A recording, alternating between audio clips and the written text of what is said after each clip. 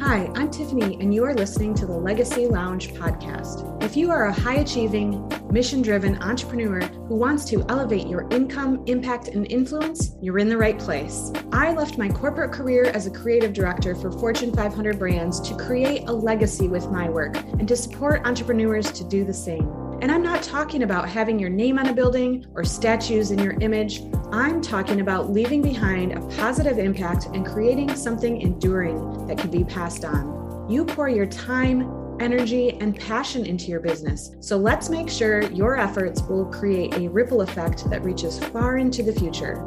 Each monthly series will guide you through the business, leadership, and life skills you need to successfully leave a legacy that stands the test of time. And each episode is totally valuable on its own. We are here to provide you with the tools and ideas to make massive shifts and quantum leaps in your business, transforming you from entrepreneur into legacy brand. So sit back, relax, and let's get into today's episode.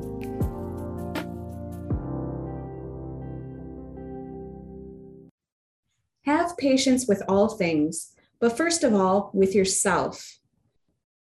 St. Francis de Sales. For many of us, modern life involves a ton of rushing and never feeling like we've got enough time.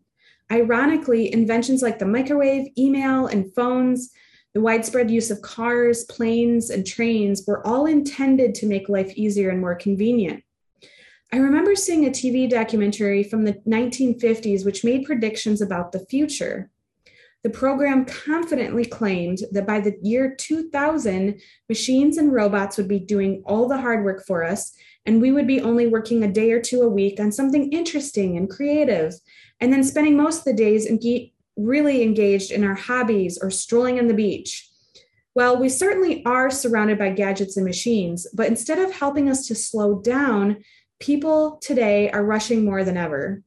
For example, a study carried out by the University of Hertfordshire in 2007 measured the walking speed of people in major cities around the world and found that people are even walking up to 10% faster than they were previously in the 1990s. So this feeling of constantly being rushed and getting impatient really has a number of negative consequences. I've dealt with these myself, and maybe you have too. And if you're like me, I've discussed this on the last episodes of the Legacy Lounge, where we've been talking about the concept of slowing down to speed up. We're already trying and working on slowing down to speed up, but sometimes it's actually ingrained in our body, in our nervous system. And by carrying around this background sense of urgency about everything, we trigger the release of stress hormones in our body, which can disrupt our mood, our sleep, and digestion. Also, throw off our immune system.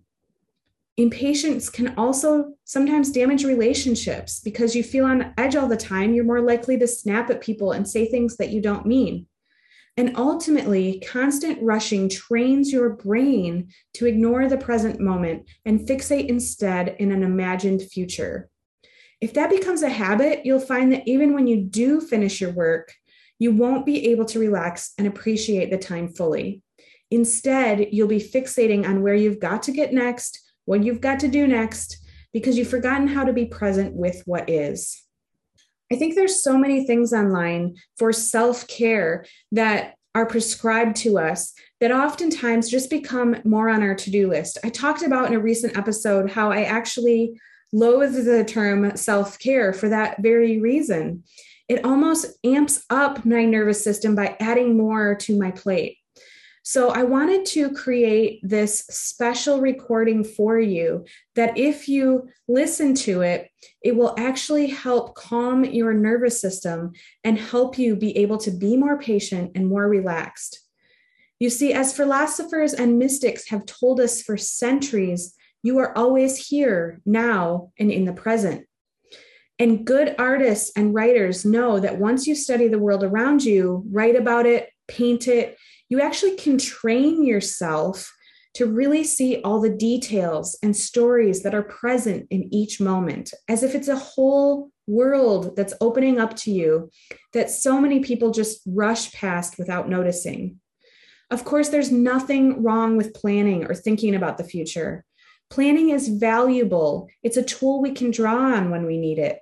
But if you're always rushing and preoccupied with where you think you should be instead of where you are, you're training yourself to abstract from life, to become lost in mental projections. And in doing so, you're dramatically lessening your ability to savor the experience of being alive. You're literally rushing your life away as though it was a race and the winner is the first one to get to the end. So this session is about slowing down inside, not just for the sake of your mental and physical well-being, but in order to train your mind to be more present with what is, to be more curious about the world around you, and to take in more through your senses. I urge you to repeatedly listen to this and begin to apply these principles to yourself. And you'll find that rather than making life a series of rushed fast food snacks, you become a connoisseur of life, finding something to relish in every experience and knowing that each moment will never happen again, ever, including this one. Now, I'm saying this not pointing a finger at you and saying that you're rushing, and perhaps you're one of the people who have actually learned how to slow down. I say this from my personal experience and admitting that it takes work, because as entrepreneurs, we tend to equate our success with being busy. How many clients we have, how many calls we have. Oh, I'm so busy. And I raise my hand to this. I'm not calling others out. This is really how I've been resetting my own nervous system. And it's made a huge difference along with taking a sabbatical and slowing down. And so now, as you prepare to relax very deeply, I'd like you to begin with your eyes open, looking at a spot on the wall across from you or whatever is in front of you. And I'd like you to really stare at that spot, to focus and fixate on it, and be able to feel an urge to rush towards it, as though you were in a great hurry to reach it. And you might notice your muscles wanting to tense up a bit. And as you do this, I'd like you to clench your hands into fists and squeeze them tightly as you stare at the spot. And feel those rushed, impatient feelings, those rushed, impatient thoughts. And then I'd like you to take a deep breath in and hold it for a moment. That's it. Squeezing your fists tighter, and then let it all go. And then let your eyes close and your fingers uncurl, and let your whole body enjoy a deep sigh of comfort. Now, I'd like you to just notice as your eyes remained comfortably closed that you can imagine looking at that spot over there again, and you can notice what it looks like even with your eyes closed. As you remember that rushed feeling once more, and you imagine those hands clenched, and even though they rest quite still now, as you take another slow, deep breath and hold it for a moment, and imagine clenching your fist tighter and then release again. That's it. Breathing all the way out and imagining those hands uncurling again. And as your attention softens and widens into a more open, relaxed, expansive awareness, I want to just remind you to be present with what is here and now. And then I'd like you to let those eyelids lift open once more, and this time just gaze softly at the spot over there. And just as when you drop a pebble into the wide open expanse of a lake, the ripples made by the pebble flow out all the way to the edges, expanding further and further out, so that you can let your attention expand outwards. And as you gaze at that spot and you begin to notice the things in your peripheral vision, objects, colors, the space all around you, and you can even expand your awareness into the space behind you. Really opening what is. And then I'd like you to let your eyes close again and simply remember this expansiveness. Then imagine looking at that spot once more in your mind. And then remember what it's like to expand your awareness into the space around you, the space behind you, retaining this open, receptive presence As you allow the muscles of your body to soften and relax, and your facial muscles to smooth out, and your shoulders to loosen, you might notice yourself taking another slow, deep breath and spontaneously relaxing deeper and deeper with the relief of knowing it's okay to be without having to be focusing on anything. And just allow your attention to soften and expand further, like ripples spreading further and further out across the deep waters of a quiet lake. And when people are rushed, they sometimes have impatient sounding thoughts. Phrases like, come on, go through their heads. And sometimes they have impatient movements, a tapping of the foot, a tensing of the shoulders. And you know how that feels, do you not? Like speeding up inside, wanting to get over to that spot over there for some half-remembered reason. And you can feel that right now for a moment, and then just allow those thoughts to slow down so that any internal voice saying those impatient things begins to slow right down and says, come on. And the space between those thoughts and between those words and these words can carry you back into being who you are and have always been before any of that rushing was imposed on you. Like when you played with your favorite toy as a child on a quiet afternoon, perhaps making up stories and games for your toys, getting them to talk to each other, or when you used to crawl under a table while the adults were busy, and seeing the skirting and feeling the texture of the floor and the carpet, and looking up to see the underside of that table and the little marks there that no one saw except for you, becoming a den to hide in, really knowing your house inside and out in a way that adults forget how to know things. And there once was a man who was suffering from insomnia, and the man just kept saying how he couldn't bear all those hours awake at night, and he so badly wanted to just be able to get to sleep. You could say he was in a rush to get to sleep. And then he heard the thought, each of those hours that you're not able to sleep at the moment, those are your bonus hours. Those are hours that other people don't get. And since you've been given them for a while, why not make use of them? Because once you start sleeping again, you won't have them anymore. And the man began to use those late hours to read challenging books, classics that he always wanted to read, but never found the time. And as soon as he found the sleep would come after a couple of chapters, and then after a chapter, and then after a few pages. How many bonus hours do you have in a day-to-day life?